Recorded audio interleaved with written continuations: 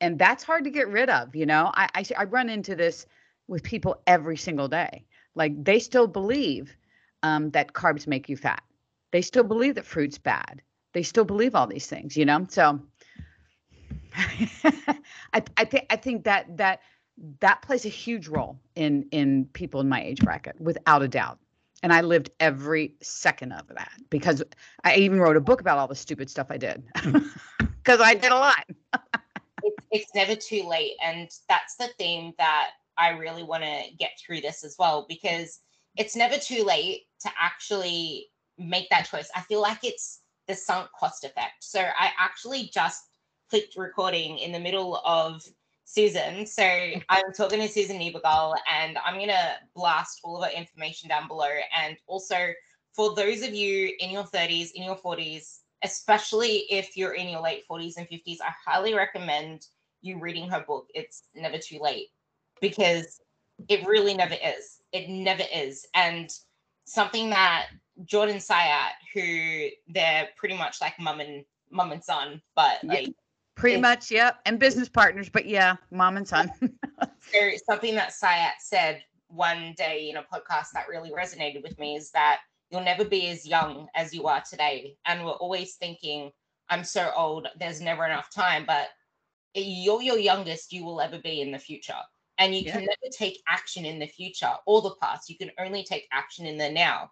And the more that you keep saying, well, I already invested this much time, this much stress, this much worry, I already wasted half my life doing this thing, I might as well just try harder at it.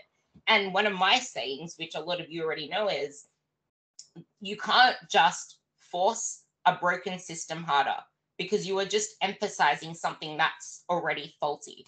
So with that, the thing that we started this podcast was how Susan does such a great job at passing the message through that building muscle and aging well it's hard enough as it is. Like, it's hard, but it's not impossible. But most people make it a fuck ton harder because they diet their whole lives. They follow these bullshit trends that all of you have grown up with. And by the time they're 40, 50, 60, it's a fuck ton harder to get results. Not impossible, but we waste our whole youth in prime time trying to shrink ourselves. So maybe you can shine the light on this message and how you pass this through to the millions of women that you help.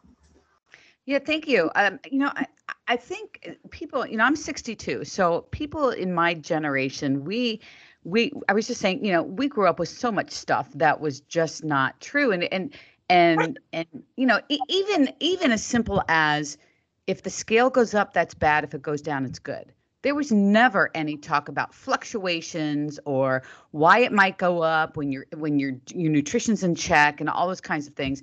We just knew up equals bad, down equals good.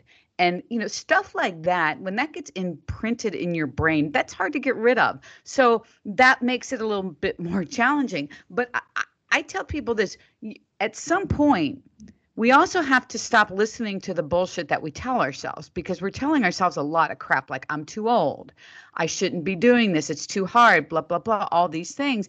And the more we sit down and we actually listen to that, yeah, the harder this is going to be. And like you said, it's not impossible for anybody to build some muscle, to get stronger, to get fitter, to get healthier. It's not impossible for any of us to do that. None of us at any age.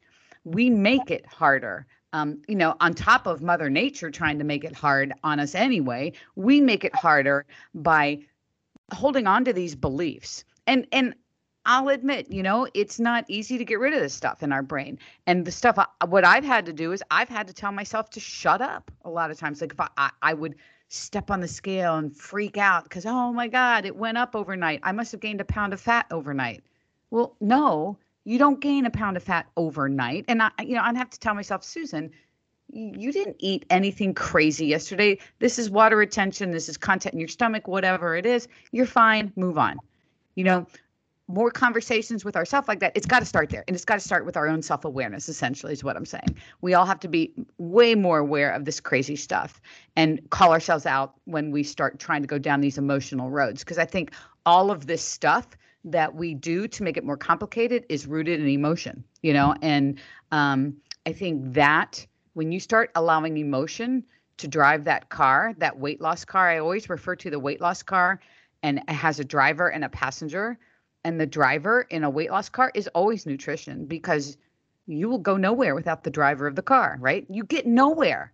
You have a passenger that's riding shotgun, but that passenger has the map and is helping you with directions. And that's training. Training's going to help you get there. But nutrition is what's going to get you to lose the weight. And when you start allowing that noisy backseat passenger, that smart aleck that's sitting in the back that won't shut up, it's motion.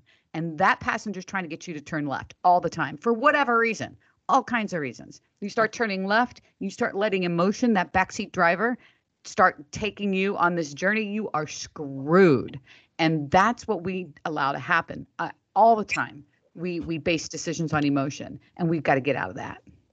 And it's even harder as well with menstrual cycles, I feel, because when you're in that time of month, you get more emotional, you feel more conscious within your own skin. You allow a full feeling belly to make you feel like, especially if you're not in a fat loss phase, you want to put yourself straight into a deficit again, because you feel like you're gaining too much or you're fatter than usual, quote unquote. And in a fat loss phase, you step on a scale or you wake up one morning and you feel like you gained 10 pounds, 5 kilos, 2 kilos overnight. Oh my goodness, I need to actually eat less today. I need to try to eat as little as possible during the day, which kind of leads into something else you speak about. But it leads you to this mindset of, I need to try to eat as little as possible. That lasts for like a day. And then you try to go into it the next day, but then you end up eating very little, but a lot of calories that never have you feeling full. And then you wonder why you can't lose weight, because you're hardly eating. Little do you know that you're not accounting for the actual calories of that little food intake that you're bringing in. So maybe you can and all of that is based in emotion, right? All the scenario that you just said is all rooted in emotion. You stepped on the scale and you thought it went up, or here's the big one. You felt fat.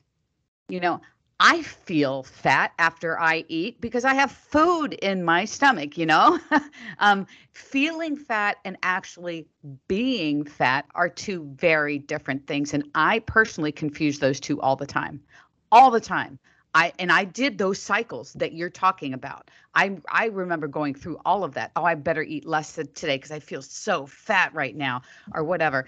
And that's the stuff that we have to start getting our logic voices to wake up and say, no, hold on, wait a minute. You did not eat that much for you to gain that much weight overnight. So what's happening then? Something has to be happening. Well, yeah.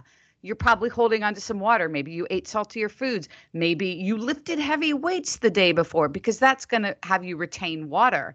All those kinds of things. That makes the scale fluctuate all the time.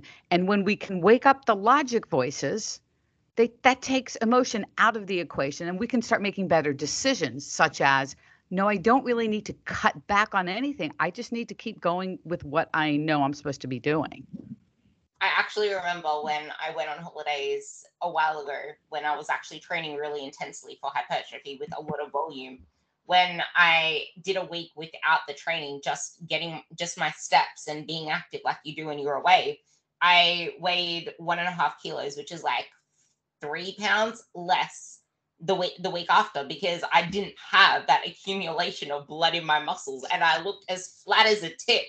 So there are so many different things that can impact the scale, which is why I feel like if you haven't learned to listen to your body and you haven't learned to trust yourself logically, you haven't earned your right to step on the scale yet. But once you learn to manage your emotions and to navigate yourself, then when you can attach a number to that and not let that be the driver of the bus, now you give it a whole new meaning. And it's the actual what you do, the action steps that lead to the end result anyway. So you can focus on the scale as much as you want. You can focus on shrinking your love handles, your belly, whatever the hell, as much as you want. But that's not going to get you anywhere if you haven't focused on the actual things you need to be doing on a daily basis, and not let the scale one day be like, oh, it's not even moving fast enough. Oh, it's still, this means I'm not making any progress. And your meaning of progress is completely warped. But on the scale going down and up being bad, I actually spoke about this before, and I know that you experienced this with your girls as well, is you have your whole life wrapped around the identity of dieting, of chasing a lower scale number, seeing it go down, yay, this is awesome, blah, blah, blah. Even if you had a healthy relationship with it all to start with, because maybe you do. Maybe you miraculously found a way to find this relationship with, that will be a one for later, this relationship with the process where you're having fun on the way down. But then it's time to actually stop dieting, because you can't diet forever. That's bloody ridiculous. Like, diets aren't meant to be sustainable.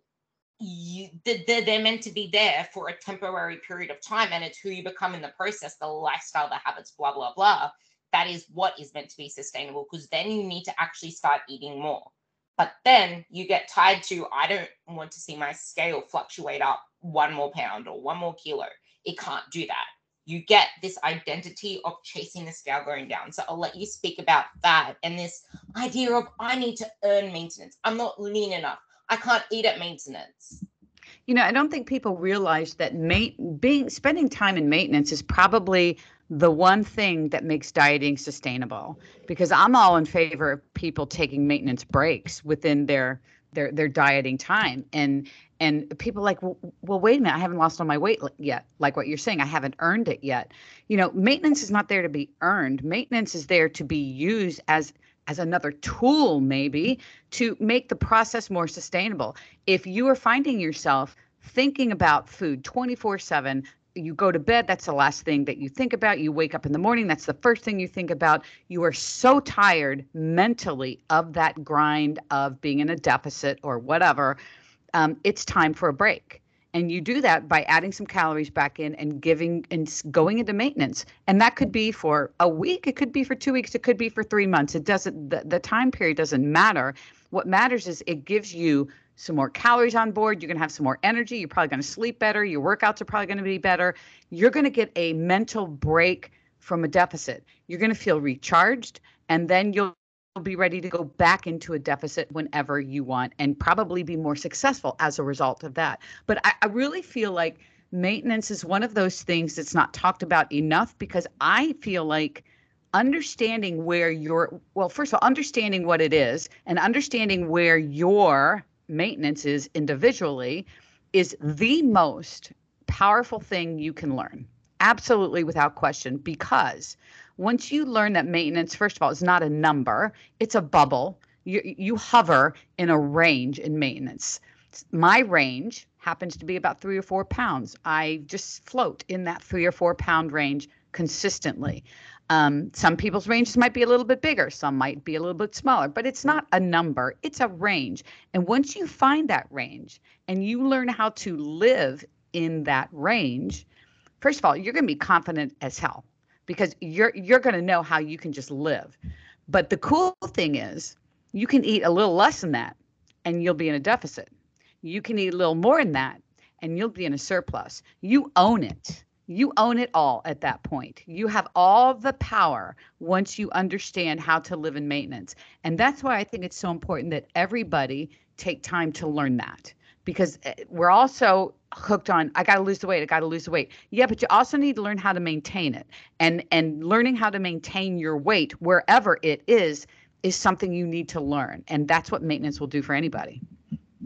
Yeah, people don't realize that the biggest metabolic, it's not metabolic damage, it's called diet fatigue. It's called you let your diet run too long, because the only thing your metabolism is responding to is, number one, your internal environment. So your diet fatigue, your internal beliefs, the feeling of missing out, because you're trying to diet your way through holidays, especially with the holiday season coming up. You're trying to push through something that you should be allowing yourself to enjoy, because then you're going to reminisce on it like, I should have enjoyed myself more. Oh, I feel like I'm missing out. So you restrain yourself in public, but then overeat in private, aka away from when you should have actually been enjoying yourself with friends and family. And then you don't learn how to live a maintenance lifestyle in amongst your diet, your deficit, your fat loss phase, whatever. So you never actually learn to maintain the results. And in that, you know how to lose the weight until you don't. And then you gain it all back because you haven't learned to maintain it. And then you want to do another diet. You know how to lose the weight. You just have to follow something that's written on paper and so strict because that's the only way you know how to lose weight. But you haven't actually learned yourself. You haven't learned about food. You haven't learned how to maintain this lifestyle and queuing into the next thing, and find means of progress away from your body image, away from what the mirror says, away from a number on the scale, because I used to let that dictate so much of my life as well. It didn't until it did, because I got into that. I'm chasing this scale going down. I'm in this range. I can't go above this number. But now I found life. I found chasing progress through building my body. I found that I've been living at maintenance. Well, not anymore. I'm in a building phase. But I found living at maintenance for the last however many years, probably about 3 years, is what allowed me to then do a mini cut, lose extremely really fast, which I didn't expect because my body used to be so stubborn before. And I actually was always trying to like hoard all the diet foods and the sugar-free this and all the stuff because my mindset just wasn't ready for it. So now I find it that much easier to change my body, to manipulate it, to be able to chase strength. But I find joy in the process of becoming my best self. So maybe you can integrate that into how that factored in for you as well, because I know that that's something you found. 100%. I'll say this: when I stopped paying attention to timelines and how long things took and the scale, that's when I made the progress. And here's an interesting point. I post progress, like a before and after kind of picture every so often here on Instagram. And people always ask me, what's the time difference in the pictures? And I said, I really don't know. I have no idea because I wasn't paying attention to that. That didn't matter to me. I can only tell you about how long because most of the pictures that I post is when I was running in these races because they had photos taken of you, whatever, because I didn't have a lot of photos taken of me back then. So I know the year that I did the race. That's about as good as I can get, but I really have no idea. And people are really shocked about that. And I think this bodes to what you were saying is that the dogs. The postman came and they always attack the postman. It's all good. I feel like if you can focus on getting stronger, giving yourself some goals in the gym, just don't go and work out and say, I just want to build muscle and get stronger. Well, the world wants to do that. Everyone wants to do that. Why don't you get more specific and say, you know what? I'd love to get my first push-up. I'd like to get 10 push-ups. I would really like to be able to do a chin-up. That's what a lot of women talk to me about. They really want to do a chin-up. And I gave myself those goals. When I first started working with Jordan, we talked about the goals that I wanted to do. And a chin-up was number one. And I was so driven to get that done that everything else I didn't even focus on it. I was focused on eating well and getting in the gym, and I wanted to get that first chin up. And so all my programming was centered around that. I worked my butt off, and lo and behold, the weight started coming off. I started building muscle, and yeah, I got the chin up. And I feel like it's because I wasn't obsessing on, oh my God, the scale went up 2 pounds today, went down yesterday, all those things. We get so caught up in the minutia of the day to day that we can't even take a step back and look at a bigger picture. And I think if people could give themselves more purpose with their training, first of all, it's going to be a lot more fun. It's going to be a lot more focused. You're going to see results more from that kind of training rather than going to the gym and checking off a box saying I worked out today. you know, being organized to some degree with your training is certainly going to make the process more fun, give you something to work for. That being said, you know, as I said before, nutrition's going to drive your weight loss. So if you need to lose weight, nutrition's going to drive that. Your training is going to help accentuate that. But you have to be honest with yourself about nutrition, right? You can't not count half the stuff that you ate today and say, why am I not losing weight? You know, you have to hold yourself accountable, be honest. I've recently been on a real big honesty kick. And when I say be honest, I mean, be honest with yourself. Like when I was a school counselor, kids would come to me and we'd have to talk about their grades. This is an example. And they would say, I would say, why are you failing the class?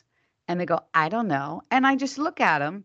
Sometimes for effect, I would slam my pencil down and I'm like, yes, you do know. You know exactly why you failed the class. So why don't you tell me? And they tell me. They know exactly why. They didn't do their homework. They didn't study for the test, all those things. And it's kind of, we have to do that to ourselves with this whole weight loss and why we're not making progress, right? We know exactly why we're not making progress. So people that tell me they have no idea, no, there's always something that's not happening. And it could be, for some very few people, it could be medically related. And if it is, or you think it is, then go get checked out so you can either get it treated or rule it out. Either way, you're going to know. And you're going to proceed accordingly. But for the vast majority of us, we know exactly why we weren't making progress. We know exactly. And it's now that we know that we need to take action steps to fix it. And it's really not hard to fix. It's just about finding something sustainable that you can be consistent with. And you don't have to change the world overnight. Pick one or two things, get really focused with those, add another thing you want to change, and proceed that way. I mean, that's always a good way to do it. Scale it back to something manageable and then add something as you go. I mean, that's the educator in me coming out. But I feel like we need to be honest with ourselves first. That's what needs to happen with the nutrition side, and then really get focused in the gym. Give yourself some specific goals you want to hit with your training and put those two together. And I think you're going to see every bit of the results you want to see. Yeah, there was a post that, it'll be funny to listen to this because I know that so many of my followers listen, but there was a post I put up with all the steps that you need to take. Just put it up a couple of days ago, and it's everything that you preach as well. But she commented on it saying, I do all of these things and I put myself in a deficit of 1,500 calories, but I don't know what's wrong. I'm not seeing results. And because I always respond to people who message me, we've already had this conversation. It's the fact that she just increased her calories from the 1,300 she was on, but she was still having like moments of binging, emotional eating. And that is not what, like, yes, you can be doing all the things right. You can be ticking the boxes, doing everything that people say you should be doing to see said results. But when you say, yes, I'm doing all that, okay, cool, you're doing all that, but all the time or only on weekdays? Yeah. Or only when the sun's out, and as soon as the sun. And what do your weekends look like? What do the weekends look like? Well, we're out running errands and I eat healthy. Well, here's the trap I fell into. Eating healthy is great. Obviously we all want to eat healthy and nutrient foods, all the rest, but those are not calorie free. I mean, healthy foods have a lot of calories. And for me, nuts were a big issue. I look back on that thing and I probably consumed 300 calories of nuts just on top of everything else without thinking about it. It's like you just go and grab a handful of them. And then later you're going to go and grab another handful. And by the time you're done with all that, it's 300 calories, but you don't even think about it because they don't fill you up. So you don't feel full. You feel like you've hardly eaten anything and you forget about them, So it's not, people aren't being distrustful or anything like that. I think we're not aware. It's self-awareness, an honest self-awareness that needs to happen on those things, and then invariably the weekends play a role in this, right? Invariably, there's something going on the weekends. They're never in control like we would like them to be. Yeah, and just because you drink your calories and not eat them doesn't mean they don't count either. And it's funny because today's post, I actually wrote this. You will not get fat from eating too little, but you can't just assume you'll lose weight by switching to healthier food. If you have little knowledge of nutrition or calories in foods, a higher fat / keto approach, especially when you extend it, is more likely to lead to long-term weight gain. And it's something I see all the time. Like people just put more coconut oil in something because it's healthier, or they eat more nuts and seeds because there's a source of protein. It's health. And it's like Yep. it's probably a really poor quality source that you're having that is mostly fat. But something that you said, which was amazing, is when you switched your focus, it's like, yeah, but how old were you? You weren't in your 30s. You were already in your 50s. And people, Yes. I have a few girls like this, and it breaks my heart every time because, like you introduced at the start of the podcast, I want you to expand on that because it's rampant.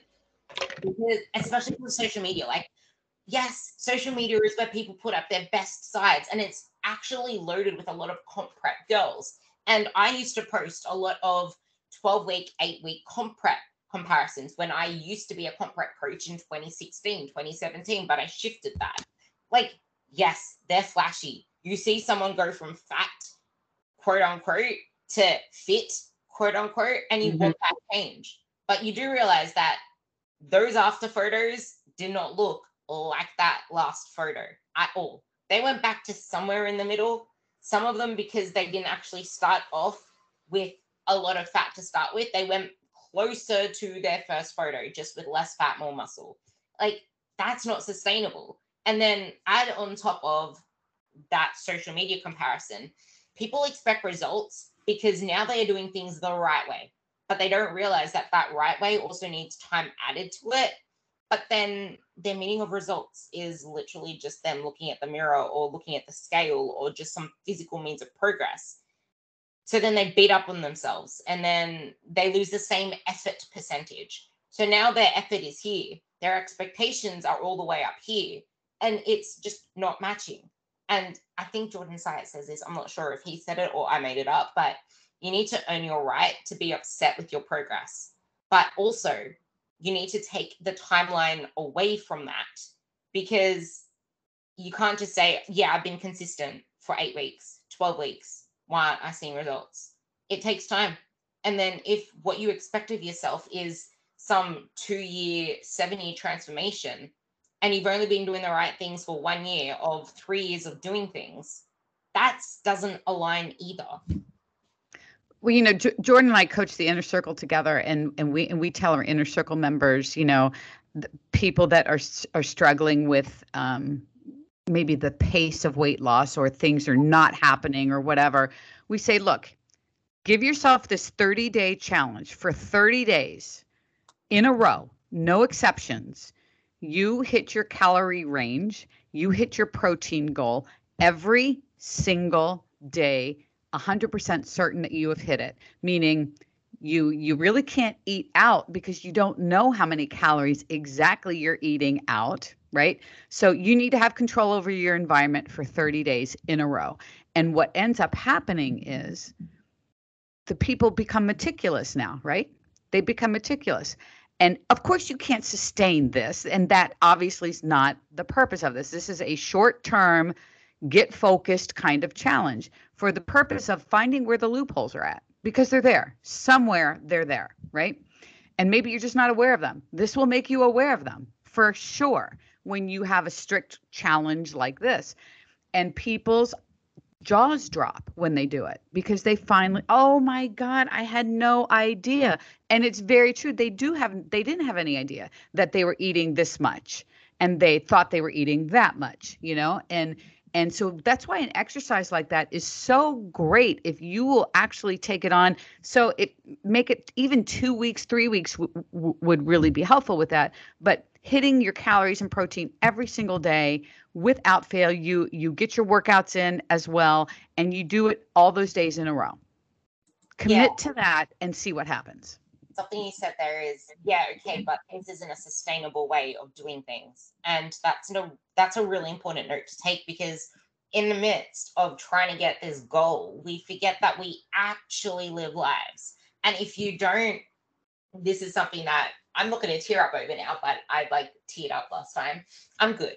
But it's something where if you just focus so much on this place you want to be, this magical, happy place, and you don't bring your life with you, the things that make you happy, your original reason for doing things, in the fact that you wanted this to enhance your life, you don't want to be obsessed with it, you don't want it to take over your life, you're going to become an empty shell that doesn't even know where they are anymore. So you just become this person chasing things, wanting things. I'm not here yet. I'm not there yet, without having substance to your life anymore. And I said this on Jordan Sykes' podcast. Please go listen to it. It's number 240. Go and listen. It is powerful. But I lost so many valuable memories with my parents who are now in their 70s. And it's that fragile time of life. And you don't care until you start to realize and then reflect on it and realize that you wasted your most precious moments with your family, with your kids, Yep. that you're never going to get back again. Yeah, I'll tell you, there, I don't have a lot of advantages being the age that I'm at. I mean, life experience, I think, is one of them. But I will say this: I have realized that my life continuum is much shorter than most people's. Yours, mine's much shorter than yours. And so that brings a lot of perspective with it. I don't want to be that person years down the road where I regretted being so uptight about some things, or not letting things go, or not participating because I didn't want to eat the cupcake for my own birthday, for God's sakes, because I was afraid of what it was going to do to me. That's not who I want to be down the road, and that perspective is very powerful. I feel like I think it's harder for people younger because it's so hard to see that far down a road. It's so difficult. For me, it's easier because I'm closer to that point than so many people. But I encourage everyone to really look at that and think about that, because none of us want to be having regrets at the end of the line, regretting not being able to enjoy family and friends, regretting being so fixated on that little square thing that we step on that reads a number of how much we weigh. There are so many things that we work ourselves up over, and we have to stop. Collective we all have to stop doing that and really figure out what exactly it is that I want to do. I want to find something that I enjoy. I want to be healthier. I want to be able to enjoy things with my family and friends and do that. There's so many ways to do that. So many people out there that can help you do that. And I feel like when we, and I always say we, but everybody, all of us, I keep saying that. Because I used to be this person. So I feel like I'm one of everyone. I used to do this all the time. I would get so hung up over the scale, get so hung up on, oh man, this pair of jeans is feeling a little tight on me. I better eat less, things like that. And over and over and over again. And the cool thing about all of this is it doesn't matter if you're 25, it doesn't matter if you're 35, 65, 75. You can change whatever you want to change right now. You have the power to do that. Right. And that's what's the most amazing thing about any of this that we've been talking about, is that you can change it. Right. If you don't know how to change it, hire somebody that can help you change it. If you belong to a group, be active in that group, get support, ask questions, be consistent with some kind of routine, and watch what will happen. I mean, it's life changing. And if we can get rid of the burden of timelines that sat on my shoulders for years, like I should be losing weight faster.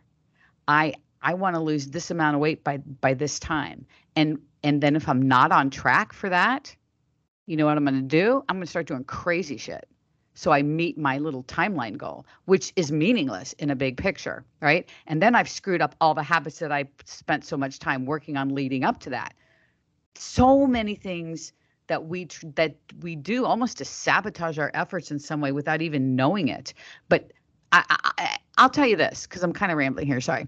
I just get going. Wow. I feel like the one thing that changed my life the most, the absolute most, is when I got rid of the burden that was sitting on my shoulders of timelines and expectations. Once that got lifted, it was liberating. My life changed dramatically. It didn't matter if I didn't lose weight that week. It just didn't matter if I lost this amount versus that amount. I didn't care. I was having so much fun in the process of getting stronger and trying to build muscle and getting that chin up. I didn't care how long things took anymore. And, my current situation, I have an arthritic hip now. I can't do what I did even 2 years ago now. And Jordan and I are working, he wrote me a program where I am working all on hip stability from the ground floor, like single leg exercise from the ground floor up. I am a stark naked beginner working on hip stability. And I don't, it's going to take maybe the rest of my life to get my hip better. I don't know. Maybe my hip will never get better, but I'm not focused on how long this is going to take me anymore. I'm focused on I want to feel better. I am doing this for me. I'm getting stronger. I see the improvement. My progress in the last month has been phenomenal with this. That's what I'm focused on. That's because that's what's most important because that allows me to live my life, right? And that's kind of what it's all about. Some people, a lot of people, are afraid to ask for help. And this, you also mentioned the power of community, and I have my own inner circle, and people don't realize that they're only holding themselves back by being afraid of being seen, being heard, or being a lurker. Like that does, like being a lurker or at least being part of something is powerful in itself. But there Yeah. are so many people that hold themselves back from posting, from being out there. And I recognize it as I'm afraid of putting it out there because then what if I fail? What if I quit? What if I slip up? I can't put it out there because then everyone will see me slip up. But it's shifting your belief. But then something else you said with the timeline thing as well is if you think that you just stop doing this once you get to this happy place, which never really comes because it's almost like you're running to a horizon. You're always going to be like wanting to become better once you take the right. Mm-hmm. It literally is running to the horizon. But if you stop doing it, if you use it, if you stop using it, you lose it. And you want to be someone who's in their 70s, who's independent, and someone who's in their 80s who doesn't need to be in a nursing home. You want to still be able to have a healthy brain, be able to have like the best life that you can have at those ages. If you stop doing all the things now that have made you that stronger, fitter, healthier person, how do you expect to be a stronger, fitter, healthier person times 10 years from now, times Yeah. 20 years from now? Yeah. And if anybody out there's ever had to take care of elderly parents, you've seen it firsthand. You know, the interesting thing is my mom and dad's generation, they didn't know anything about fitness and taking care of yourself like my generation does. And your generation knows far more than my generation did at your age. I mean, each generation is just armed with better info now, which is so great to see. But if you have elderly parents and you've had to take care of them, you know what it's like when your parent doesn't have the strength to get up out of a chair, when they can't turn a doorknob, when they can't push a button on a microwave, because they've lost all their muscle mass, and that comes from not eating any protein and not doing any kind of resistance exercise, and that's why I am such a proponent of strength training for the duration. I mean, I'm all about doing stuff that you love, and not everyone's going to love it, but strength training is that important where you need to do it to some degree, whether you love it or not, to be perfectly honest. It's that important for you as you get older. It could be the difference of if you fall when you're 80 something years old, strength training could be the difference from you breaking that hip and not breaking that hip. It's quality of life stuff. And that for me is top priority without a doubt. I don't even have to ask you that question now. I had it here as why is strength so important and training so important as you age? You blasted that one off. Like, honestly, it's one of the most important things you can do, not only from a looking good perspective, but everything Susan just said. But something that I feel scares a lot of people is by having that cupcake or by enjoying life a little bit more, like you said, they pendulum of extremes. They feel like they're letting themselves go. But the thing is, when you realize that dieting isn't forever, and once you learn how to live at maintenance, once you realize this is something that you do for life, it is so much easier to quote unquote let yourself go to enjoy an event like a birthday or a cupcake or a donut or whatever it is, and realize that losing weight is so much easier when you actually are able to give it 100%. But wanting to always restrict yourself, always want to lose weight, it's you've never stopped dieting, because you can't separate your physiology from your psychology. They go hand in hand. So if your mindset is a perpetual script of wanting to lose weight, be smaller, shrink yourself, do more, eat less, it doesn't really matter if you enjoy yourself physically, because you're still not ready for a diet after, because you're going to keep self-sabotaging. You haven't given yourself that mental break. And yet, sometimes you do need to make more sacrifices, say no to things. And this is where the abstaining from trigger foods comes in. Like, I hate the message out there where it's just like, oh, but that's not a healthy relationship with food. You should be able to have it in your environment. Well, no, you should not if you can't control yourself. Get rid of it for a period of time. For like fuck's sake, it's like saying I'm an I know you can't compare alcohol to food half the time, but at the same time you can. Like, it's not like you can give someone an environment loaded with like alcohol when they're trying to recover from being an alcoholic. That's the way that I swear Jordan said it that way.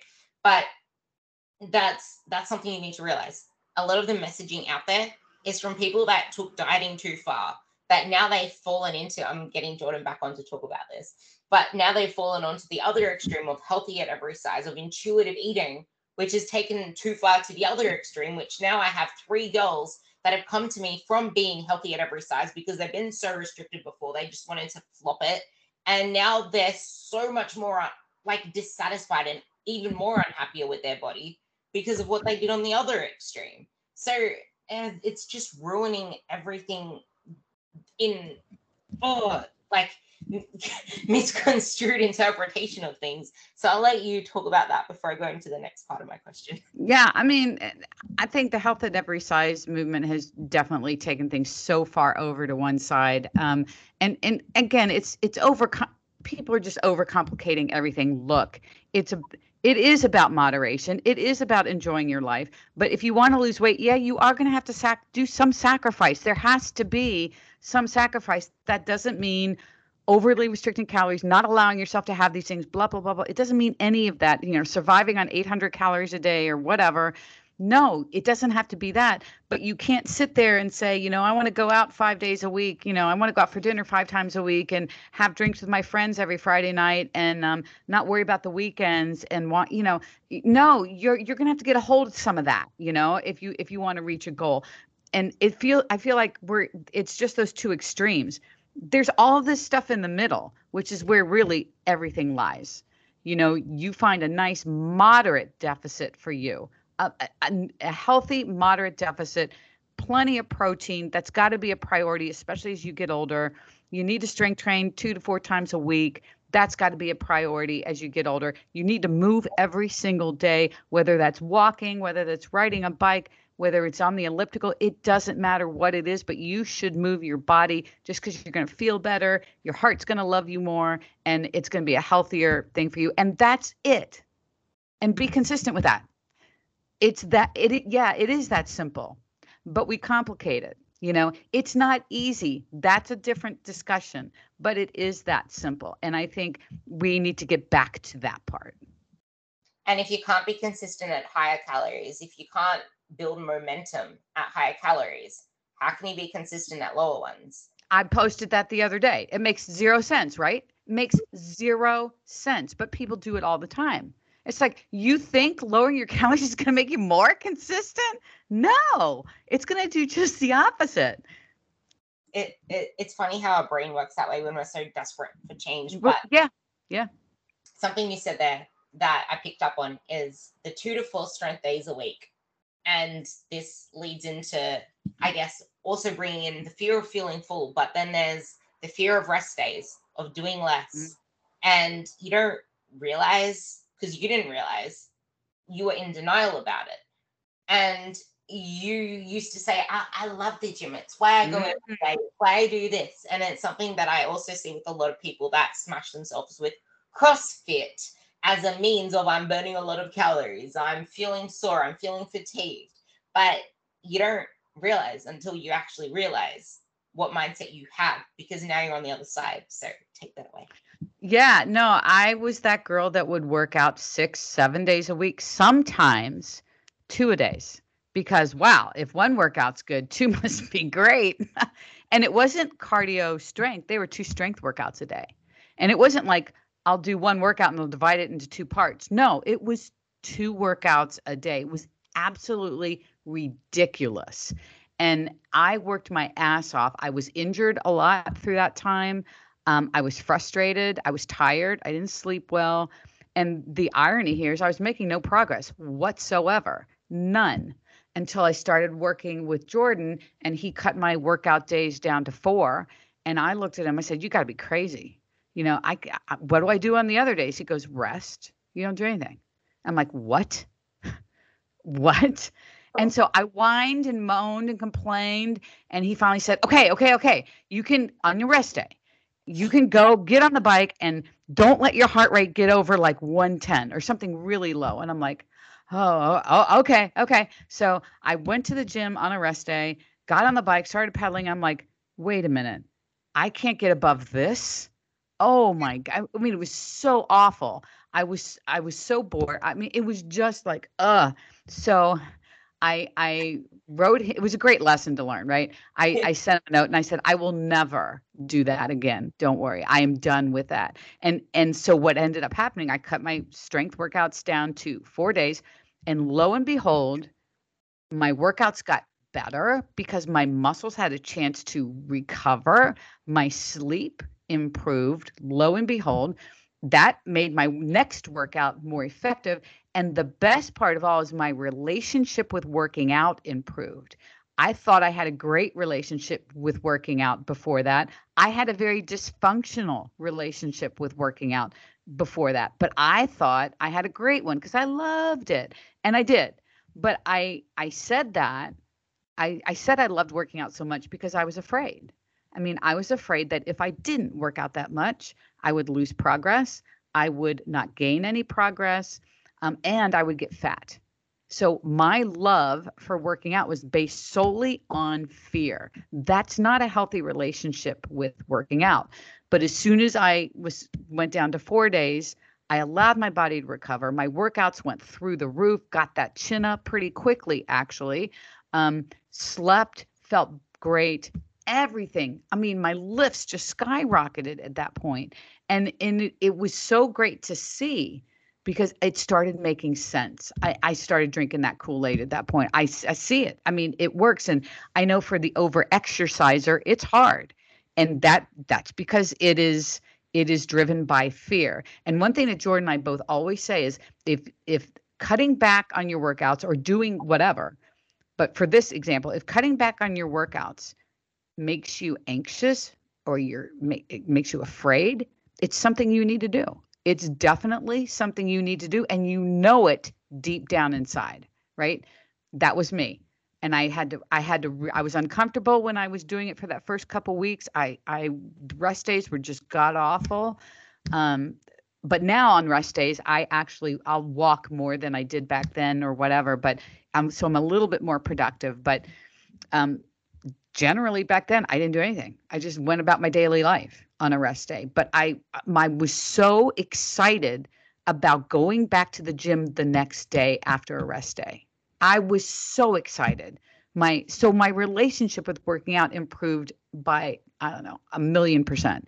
And that's what was the most fascinating thing about that.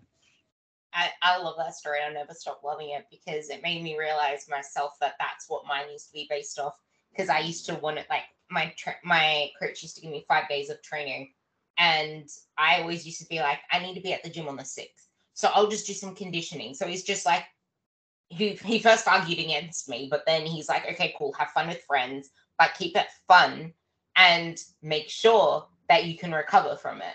So he let me keep that in. But now when I looked on it in retrospect, it was a fear of the exact same things that you mentioned. And now it's so freeing, which leads me into the very last thing that I wanted to talk about. But before the rapid questions, but something where you mentioned that you weren't making any progress while you're doing these 2-a-days. You didn't think that back then. It's only now that you realize that. And I see that a lot. And with me, it got me feeling like I was making progress. I was getting results. It was feeling like I was making progress because I was doing shit tons of volume. I was feeling sore. Well, I recovered really easy after the sessions because my body adapted to it. So I felt like I was still progressing, but that feeling doesn't equate to real life progress. And people feel like the more, the better. But why would you not want to do the least, quote unquote, that you can do to get as much progress as possible? And that doesn't mean half-assing things or doing the very least, but finding a middle ground that allows you to live life, allows you to bring life with you, but giving that 110%. Yeah, I mean, more is not better. Better is better. So, in other words, make the workouts you do more effective. That's the whole thing. You don't need to add more. You need to be more effective with what you're doing, which may mean moving more weight. Chances are you could move more weight on that dumbbell row than what you're doing right now. Maybe improving your technique so you're not using momentum anymore to move that dumbbell. Things like that, bringing the intensity to your workout. And that doesn't mean jumping up and down. It means intensity from a weight perspective. You start focusing on improving your 3-4 workouts a week that way. That's far better than you adding another 2 or 3 days of just junk volume, which is going to do nothing for you really in the big picture. And to your point about chasing a feeling, I think that's a big issue because I think people feel like they're making progress when they're sore. Oh, that must have been a great workout because I'm so sore, or I'm exhausted, or, whatever, or my muscles were burning, or, all of these things based on a feeling. And that's just not, it's not an indication of a good workout or a bad workout. It's not an indication that we need to be associating with the quality of a workout. What I think we need to do is, first of all, track your workouts. If you're not that person that's tracking the progress that you're making on a workout, you need to start doing that. If you're changing workouts all the time, doing random stuff, you need to stop doing that and get a program that you can follow for like 4 to 8 weeks and really track your progress. Just like do that how you work with your nutrition and you track that, do that with your workouts. Put that kind of effort into tracking that and get a little bit pickier with how you do that, because what you're going to find is when you start improving the quality, your workouts will just completely change. I love that. And it's an obsession with becoming your best self instead of yourself. Yeah. And now that last thing I wanted to ask is, talk about, because I wanted to do a post on this, and then I think I heard you mention it as well, is you should have a different relationship to cardio, to training, and to food. It's not one and the same. So maybe you can summarize with that before I give you some rapid fire. Yeah, I mean, I think we need to separate our relationships with food and with training of any kind. I think they can get all mushy, but we have two separate relationships going here.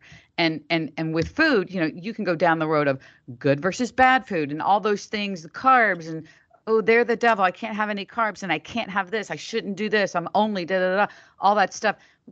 Working with your relationship with food is one thing, and that may be the harder of the two to fix, to be perfectly honest. I mean, food just plays such a big, important part in cultures, and how we were brought up affects so much of our beliefs about food and our relationship with food. And training, as I just described, being honest with yourself about this training. I just literally was writing an email back to somebody wanting to know how to fit the inner circle workouts into her workout schedule, and she already listed her workout schedule. I'm like, you can't.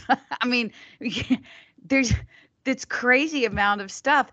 And that person pushed back a little bit. I'm like, look, here's what we recommend. And it's kind of the more is better kind of philosophy. And that usually is based out of fear. So working on two separate relationships, I think it's really important to understand that we have the two separate ones, and understanding that training's not going to drive that weight loss car ever. It's just not going to do it. The nutrition needs to be the driver of the car. Training needs to be the passenger of the car. If you're in a muscle building phase, you can switch those roles. Training's got to drive that car in a muscle building phase, and nutrition's going to be is going to be a little bit more of an active co-pilot than training was, perhaps. But training, without proper training, you're not going to build much of anything. And that's kind of where your mind needs to be on who's driving the car for this. And then we got to get emotion, lock them in the trunk, because once we start letting emotion play a role with either relationship, we're screwed, I think. This is why I freaking love you so much. And honestly, it is so true. And if you're wanting to actually build your body, food isn't going to do that. It's going to supplement it. You need to train for that body. Yep. If you want to lose weight, training's not going to do anything for it, but it's going to supplement it, because if you don't do it, you're going to lose your metabolic muscle, and you're just going to look like a floppy piece of, I call it, you're going to look like a fettuccine strand, because you're fat but flat. So yeah.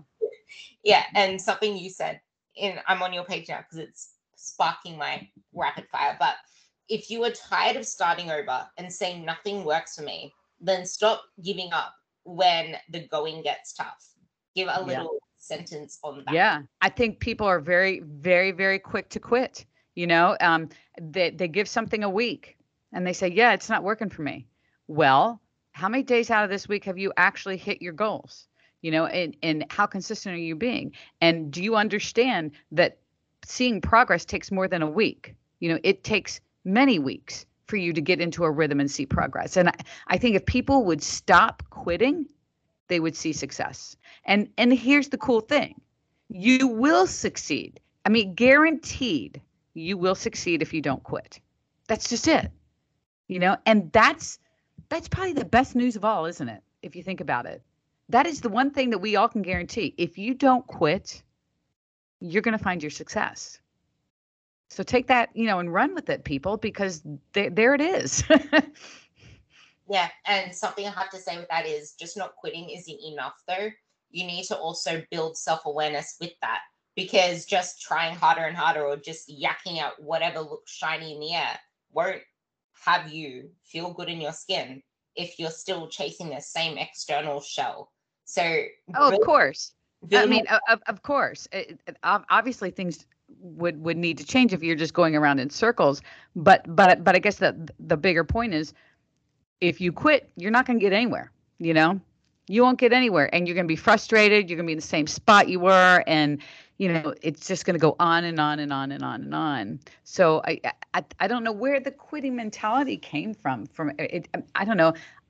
Actually, I think maybe in society now, everything is so quick, right? Everything is quick. We have everything at our fingertips. Answers to anything in a matter of seconds. Patience is thin.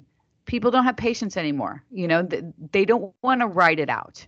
I think because we get things so quickly given to us now, that when you have to put in some hard work over time, that's a little bit harder. I feel like it also comes from, one, life is too busy. That, like what you said, life is too busy.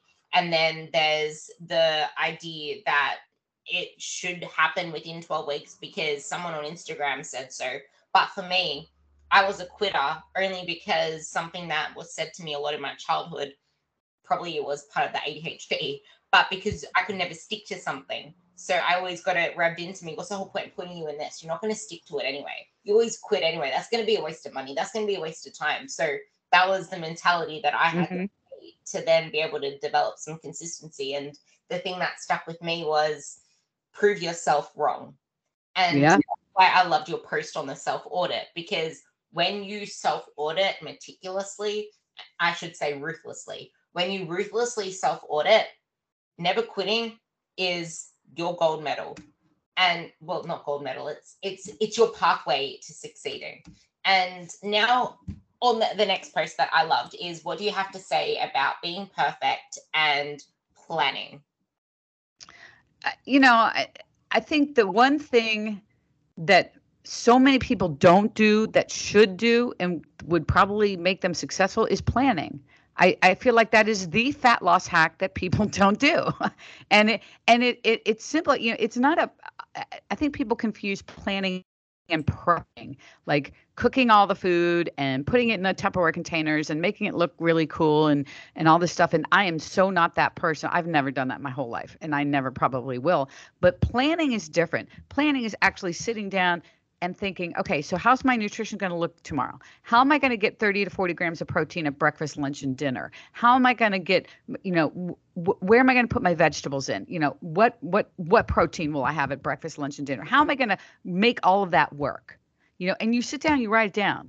And if you're like me, write it on a piece of paper, for God's sakes, because that's the most effective way to do it anyway. I wouldn't put it into a phone yet. I would write it on a piece of paper, plan it, because you writing it down, it's in your brain more. Research shows that.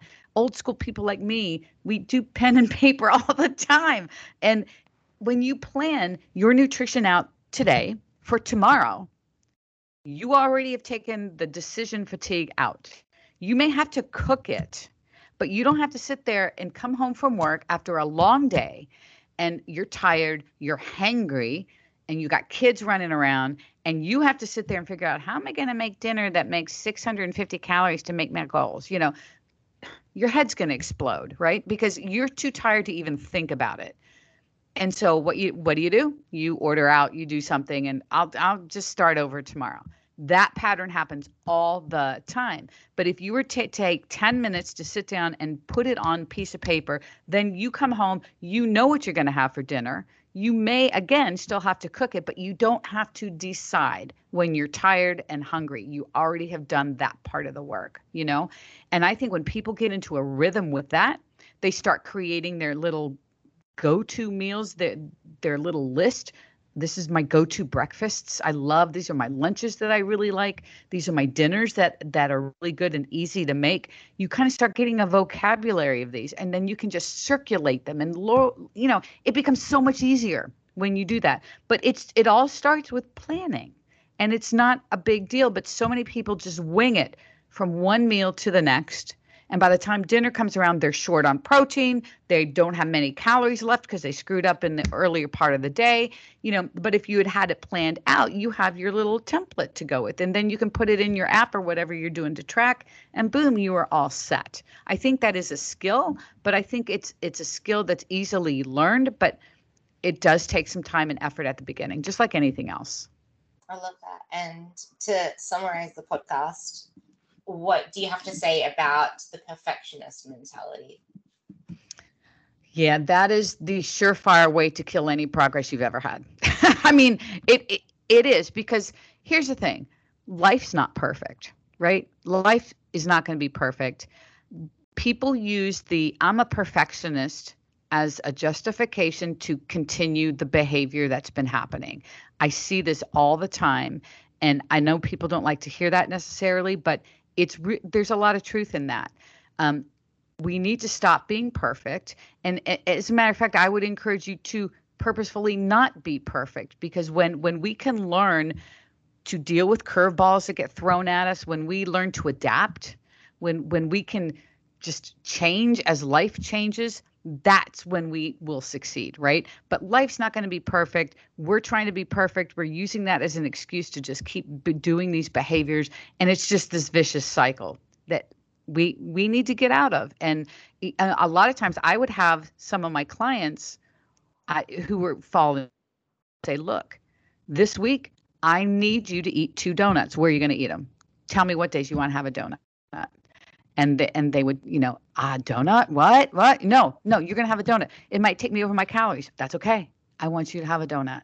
And get them to little by little understand that, yes, we can work these things in and still work towards our goals all at the same time. And we don't have to be perfect. It's all about the progress we make, not being perfect. Yeah. And when you learn to find progress in the areas you never saw it before, you'll always feel that little bit more satisfied. And with that, 100%. thank you so much for coming on to this podcast. It was actually a blast of a chat. Turned out even more jam-packed than I expected it to be. You're just a wealth of experience, of knowledge, of actually doing the shit yourself and showing people Yeah. how it can be done. Like, honestly. With Well, that, thank you. I'm gonna put your Instagram link below, and I'm also, is the link in your bio linking to your book? No, it's not. I'm gonna put the link to your website in here as well, so they can find your Fit at Any Age. Fit It's at any age. book. Thank you. I highly recommend, honestly, if you're 30, if you're 50, if you're 60, whatever, I highly recommend this book for you guys, because Susan has been someone who's been injured, who's had to learn to work around injuries, who's been through the toxic shit that TV, that magazines have fed us, like every single one of you listening to this podcast have, because that was the era before social media. And now it's just in your fingertips and not something at the store. But highly recommend that book. Highly recommend checking out her Instagram as well. Is there anything else you want me to put down below? No, that's perfect. I appreciate that. People, I guess people could head over to my YouTube because I have a lot of resources over there, especially for people middle age, and a lot of good stuff over there. So head over there as well. But I thank you so much. This has been a great chat. Thank you so much for coming on.